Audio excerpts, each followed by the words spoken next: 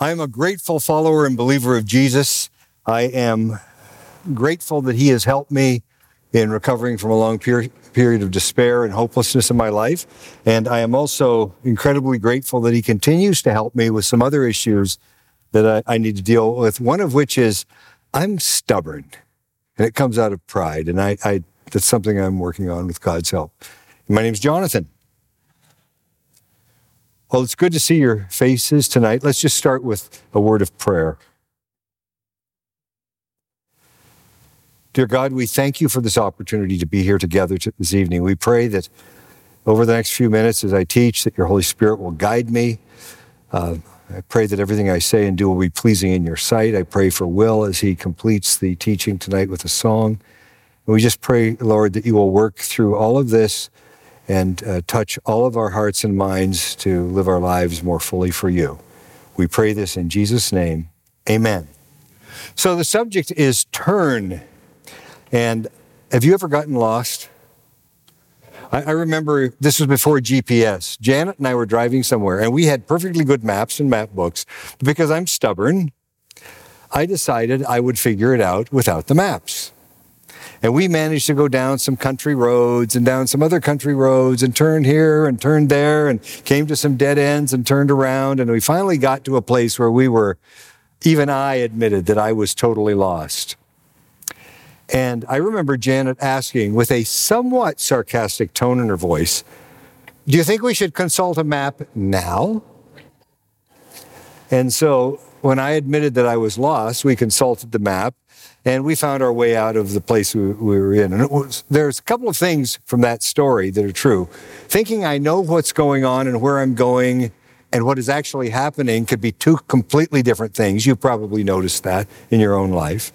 And secondly, having the right resources available, making good choices, using those resources, and then taking action on them can help me resolve problems. And that's true for you as well, isn't it? Have you noticed? And so I believe that that's a very simple explanation of what's important for you and me to do if we want to be successful in our walk with God, in our recovery, in other things. So notice that one of the things that really got in my way in that was my stubbornness. Now, I'm pretty sure that if I did a poll in this room, I would find at least one other stubborn person. And as I look at all of you, you know who you are, right? Right? Okay. So step 3 reminds us that we made a decision to turn our lives and our wills over to the care of God. So if I turn over my life and say, God, this is all yours, but I have my own willpower, my own stubbornness in the way, it's not complete. That's an important part. We made a decision to turn our lives and our wills over to the care of God. And the scripture is, therefore, I urge you, brothers and sisters, in view of God's mercy, to offer your bodies as a living sacrifice, holy and pleasing to God. This is your true and proper worship. I've heard people say, well, I'm okay about turning sort of my mind over to God and maybe my heart and my whole body, like all of my physical stuff and my emotional body and all of that. We don't like to do that sometimes. Have you noticed?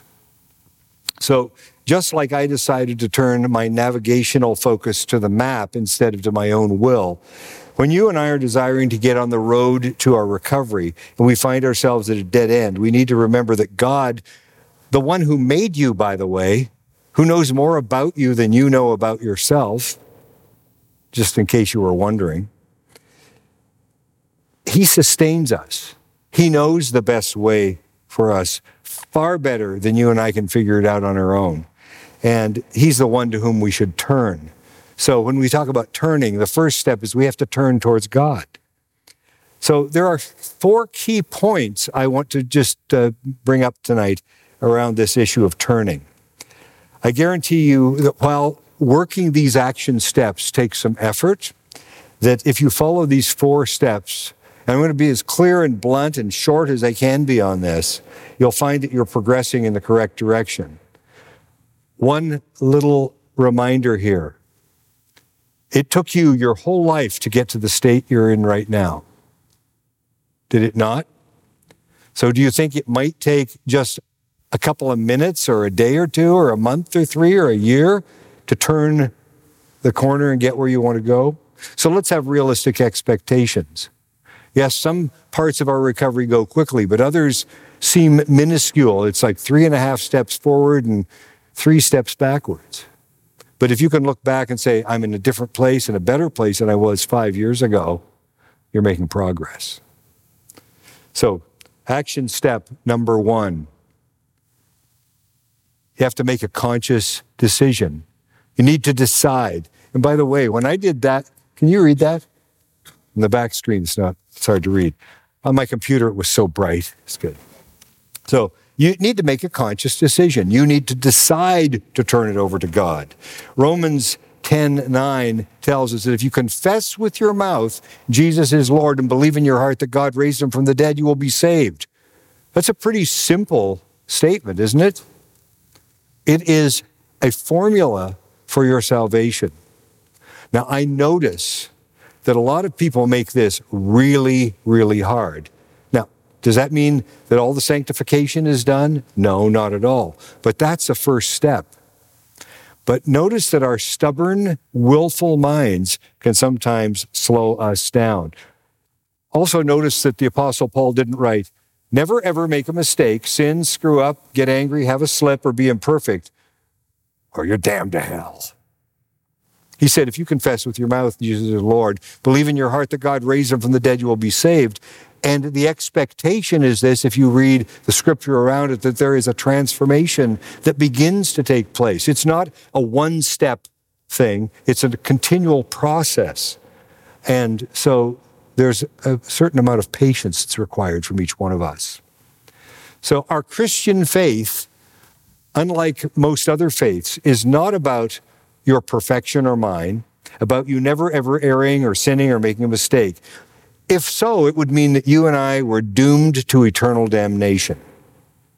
Our Christian walk is based on a much more powerful concept, and that is that God, knowing the hopelessness of our condition and the depravity of each one of us, is capable of, that he knows what we're capable of, and knowing our proneness to sin and error, sent his son Jesus to become a man, yet without sin, not only to set an example, but to take our punishment upon himself.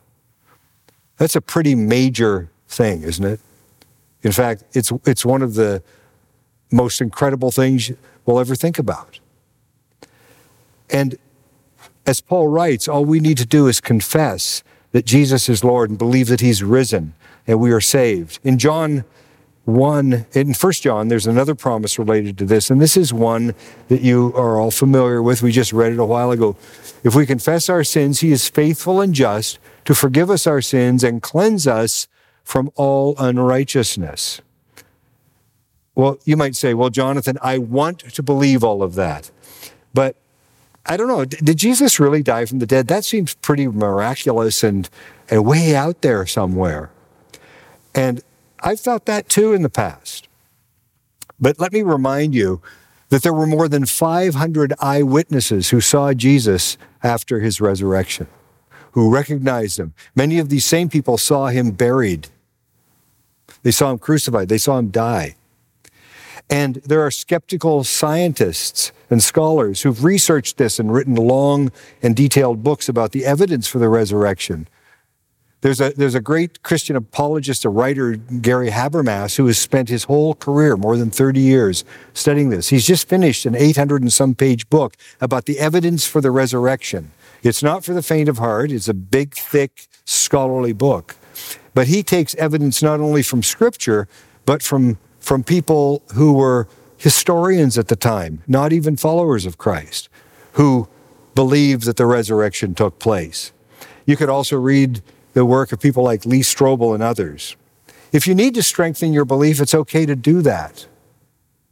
But what I'm saying, that if we confess our sins, God is faithful and just to forgive us our sins. By the way, if you need to strengthen your faith more and you don't want to read a book, there's lots of things, Gary Habermas, Lee Strobel, others on YouTube. And I know a lot of you like go on YouTube on your phone or your iPad or your computer, so do that. One of the problems for those of us in recovery, by the way, is that we can complain, doubt, and deny something, but we sometimes get stuck in the process of actually following the evidence, reading the books, watching the YouTubes, because we're too busy chasing an MMA fight or watching Downton Abbey or reading Harlequin romances. No, none of you would ever do that, I'm sure, but you know what I'm saying. Getting sidetracked into things that are not helpful. So the first thing that you want to do is to decide intelligently, follow the evidence, and then you can believe and turn towards Jesus. Action step number 2. Remember, you can't get unstuck without seeking out help and support. This is not a solitary process.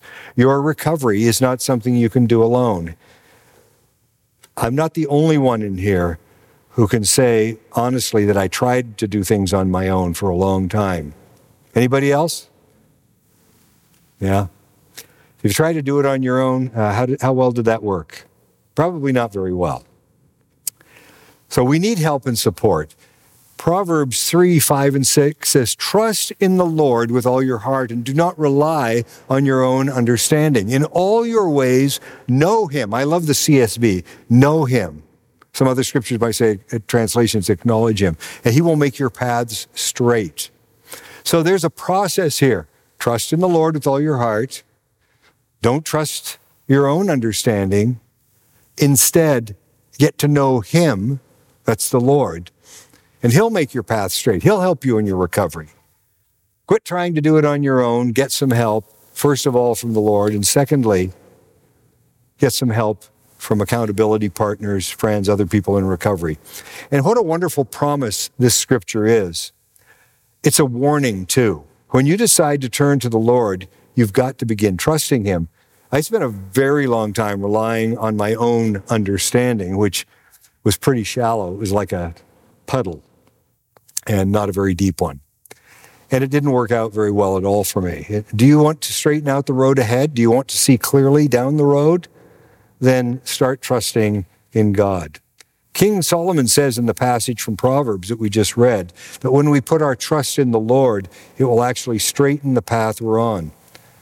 It's like turning on the GPS and going, but the voice that's there in the GPS or the sense you get or the feeling or what you see is the Lord's guidance, not your own. So how does God help you on this path? Because I've heard lots of people say, well, yeah, I pray and pray and pray and I don't hear anything.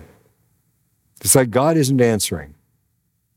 Well, God answers us in a lot of different ways. One is through the Word, the Bible, and it's one of the ways. And I remember asking someone if they read their Bible. This was somebody here in this church, by the way, who's been a Christian for many years. He said, well, I have a Bible, I have a couple Bibles, but I'm not much of a reader. That's why I come to church. So there's a problem there, I would say, not reading the Bible. Another issue with that, I don't think I even have this thing. I mean, some people think, well, I have a Bible, so I'll hold it to my forehead like I'm some sort of a psychic and just go, woo, there it's all coming in. Well, you actually have to read it. Pick it up, read it, underline it, highlight it. Ask yourself, what does this have to do with me? How do I apply it in my life? What do I get out of this? If you're confused, ask somebody, pick up a commentary. Go online. There's all kinds of stuff to help with that. In a similar manner, the word, like I said to the psychic, the Word of God is unlikely to help you if you don't read it, think about it. Speak it aloud. Janet's talked about that in here many times. Read it aloud. Pray it. That's very important. Make it part of your spiritual DNA. How much time do you spend, going through social media, going through YouTube videos, watching TikToks of cute kittens? Well, I'm not saying there's anything wrong with any of that, but how much time in comparison do you spend literally ingesting and beginning to get that DNA of the Scripture into your system? A friend of mine here at church told me yesterday, I was talking just before the service, And he said he read his Bible for years before he actually made an effort to think carefully about what he was reading and say, how does this pertain to my life? How do I apply it in my life? Some of you would know him. And he said it made a huge difference in his own personal recovery. Another way God helps you make your path straight is through others who love the Lord. That's why we say, go to a step study, go to a Bible study, participate in share groups here, have coffee with a brother or sister in Christ to chat about things that you're reading or a book that you're sharing together. I know some of you do that already. Have people in your life who help hold you accountable. So accountability partners or a sponsor. All of these and more are vital for keeping you moving in the right direction. Have you noticed that these are action steps that require action? That's why they're called action steps. Next action, 3. Be willing to change direction and then actually do it. I should have had a Nike slash on the back of this. Be willing, just do it. Be willing to take action, to change direction. Changing direction is what repentance is all about, isn't it? Repentance means that we have a conscious change of heart. I don't like the way I'm going. I'm not willing to keep going in the direction I've been going. It's painful. It's damaging to me. It's damaging to my loved ones. It's destroying my life. So God, not only do I confess it to you, confession is the first step, but the next step is, so I'm going to turn in a different direction. And I'm going to do whatever I can with God's help to go in that direction. It's an acknowledgement that what you've been doing isn't working. We ask God for forgiveness. We ask him for guidance through this. And it sounds so easy in words, doesn't it? But interestingly, this is where many of us get sidetracked. Maybe none of you, but I know I have in the past. It's pride and stubbornness that gets in the way, and that keeps us sick and stuck. Sick and stuck is not a good place to be, as you've probably noticed. Sometimes we want to be right rather than content and joyful in our lives. And I'm different. It won't work for me. I can't do this. So maybe you've tried to do it all on your own and on your own terms.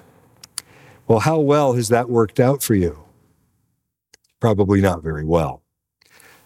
As Carolyn mentioned 2 weeks ago in her sanity lesson, honesty is a huge component of our recovery. She talked about that at some length. And we need to be honest with ourselves, we have to be honest with others, and we need to be honest with God. To Almighty God, the one who created us and knows us better than we know ourselves. And somebody said to me one time, well, why do I have to be honest with God? He already knows. He wants you to acknowledge that you know that he knows and that you can't hide it from him. Repentance is also about our relationships with others. If I'm not honest with myself or with my family, friends, and support system, I not only sabotage my own recovery, I sabotage those who want to encourage and help me and love me. And for any of you who have been in recovery for any period of time, you know that it's not a solitary thing. If you're struggling, the people who love you are struggling too. Your family, your friends, your employer, your employees, your next door neighbor, whoever is impacted by it. So lying or holding back is, to my mind, one of the most destructive things you can do in any relationship with God or another person, and with yourself. So whether you're lying to your friends, your siblings, your parents, your children, to a stranger, or to the Lord, you are delaying and sabotaging your own recovery. Proverbs 12:19 and verse 22 tell us that truthful lips endure forever, but a lying tongue only a moment.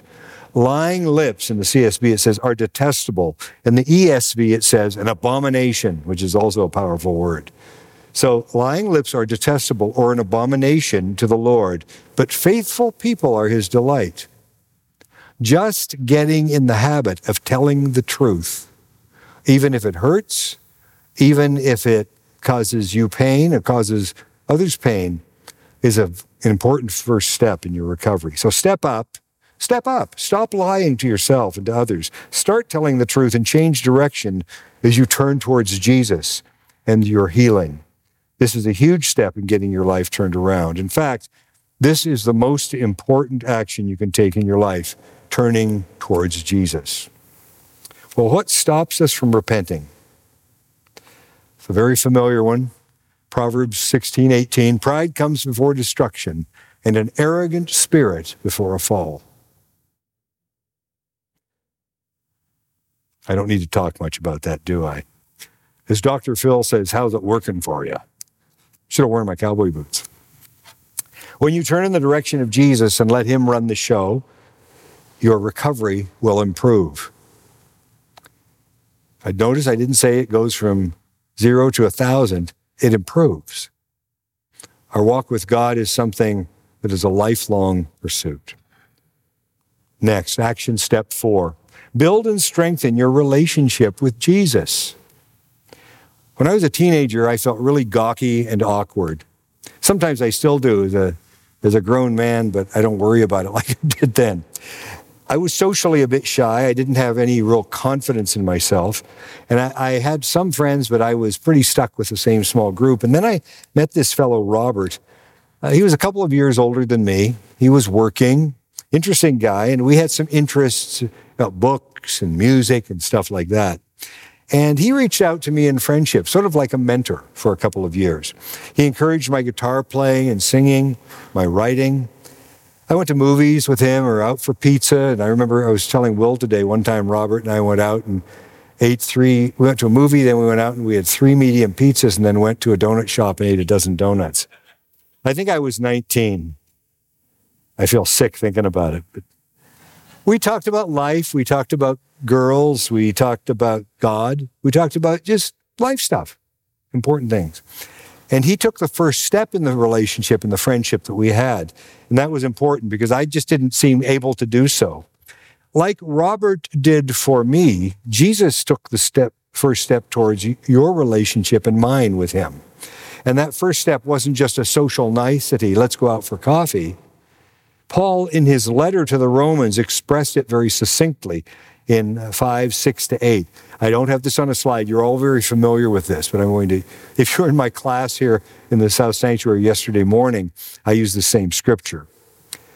For while we were still weak at the right time, Christ died for the ungodly. While one will scarcely die for a righteous person, though perhaps for a good person one would dare even to die, God shows his love for us in that while we were still sinners, Christ died for us. Doesn't that seem like the ultimate reaching out? That we were lost in sin, struggling, terrible.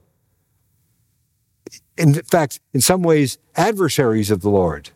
And yet, he reached out for us. Christ died for us and rose again. Jesus also expressed this very clearly through his own words and actions that he wants to be in a relationship with you and me. I am the gate. If anyone enters by me, he will be saved and will come in and go out and find pasture. A thief comes only to steal and to kill and destroy. I have come so that they may have life and have it in abundance. They, that's us, all of us, the sheep. I am the good shepherd, said Jesus. The good shepherd lays down his life for the sheep. And I always think it's so wonderful that Scripture so often refers to us humans as sheep, because sheep are kind of stupid. And don't take it personally, but we're all kind of stupid when it comes to our relationship with God. And sheep are also ruminators. That means that they have a second or third stomach, and so they eat something and then they belch it up and they chew on it again, they ruminate. It's like you and me with ideas and bad thoughts and stuff that gets us all messed up. Something happened yesterday, last week, last year, 5 years ago, and everything's going okay. You know, you're doing all right. And then you start thinking about it again. You chew on it. You put your head in your hands and chew. That's ruminating. We're sheep, but we have a good shepherd who loves us. And Jesus has paid the ultimate price for the relationship with us. Are you willing to do your part? Remember, relationships are a two-way street. So Jesus died on the cross, rose. He stands there with open arms, with his hands. When we repent, we turn towards him. But he's not a bully. He's not going to force himself on you. He's not going to harass you. He's not going to stalk you. He will, however, offer to help and guide you, but you first have to turn towards him, take his hands that he is offering in help. And that's a decision only you can make. And if you haven't made that decision, I would encourage you to do so. Speak to Janet, to me, to one of the share group leaders, another Christian brother or sister, because we can't do that for you. So let's review the 4 action steps. First of all, you have to make a conscious decision to do it. Secondly, you need to get some help and support. And you do that through reading your Bible, through having, by the way, I'd add, go to church. I know sometimes people go to church and they say, oh, it's sort of boring and I don't like the music or whatever. Make it a habit anyway. Find a church, go. Because I didn't always like going to church either, and now it's a highlight of my week. I do believe that there are times, and be willing to change, get started, build a relationship with Jesus. I've talked about all of these things. I do believe that there are times in our lives that God intervenes in remarkable ways, and there are times that the change is slow. It seems really slow in our eyes. I've heard people say, well, I was stuck in this terrible situation, and I had this moment of clarity. It was like God spoke with a loud voice, and my life was transformed in that moment. I would say that's not how most transformation takes place. Remember, Woody Allen, the writer and comedian, said that 99% of success is just showing up. And I think for you and me in recovery, showing up, just doing the work, tedious as it can be sometimes, is a very important part of it. Know that God is working in your life, sometimes even when you can't see it. I have some questions for Share Group. Take a picture if you need to. Am I willing to get started? Why or why not? That's on the action steps. And what am I committed to doing this week? One thing. Just one thing. We're going to end things a little differently tonight. Will had an experience several years ago. It was a turning point at that point for him. It was an encounter. He may say something about it, I don't know. I asked him to sing the song for us tonight. It's a song he wrote about that event. And he'll say whatever he'd like to about it. I'll have the slides up on the screen. Come on, Will. It's all yours.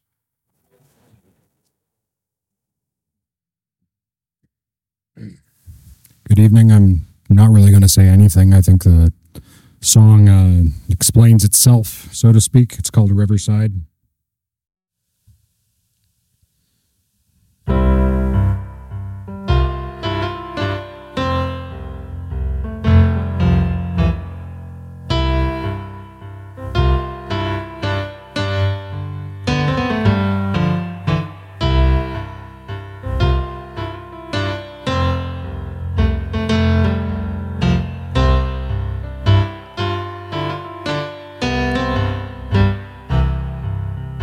Everything fell into place on that sweet day of grace.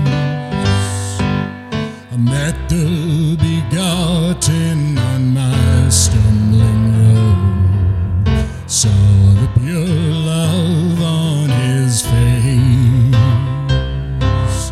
by the riverside bright. In the cataract night, one shepherd swept darkness and unyoked the load, and lifted the wretched to light. Must be some stripes on my back to yield such tender, close care. I know I'm planted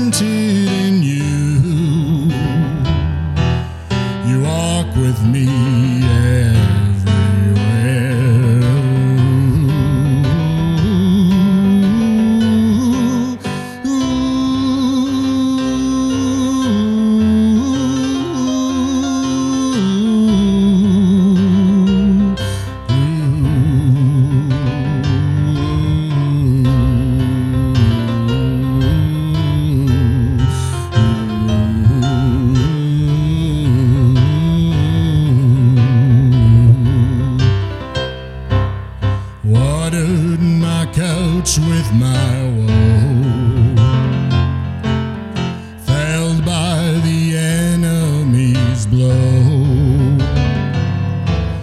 I've met you in shadow and turning in part, but soon you shall be fully known.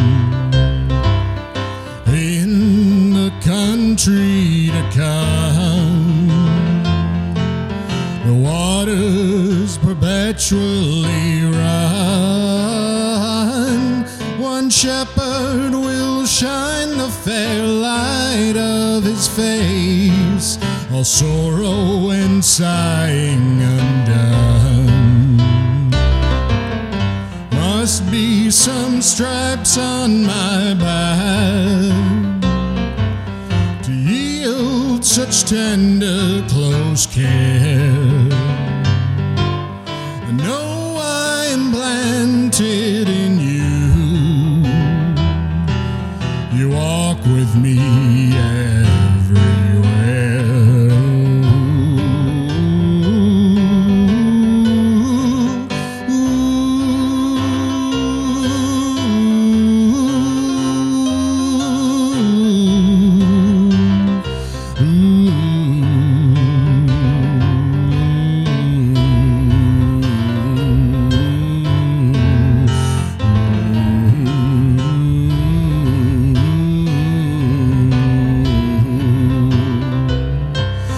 Shepherd will shine the fair light of his face, all sorrow and sighing undone. Thank you.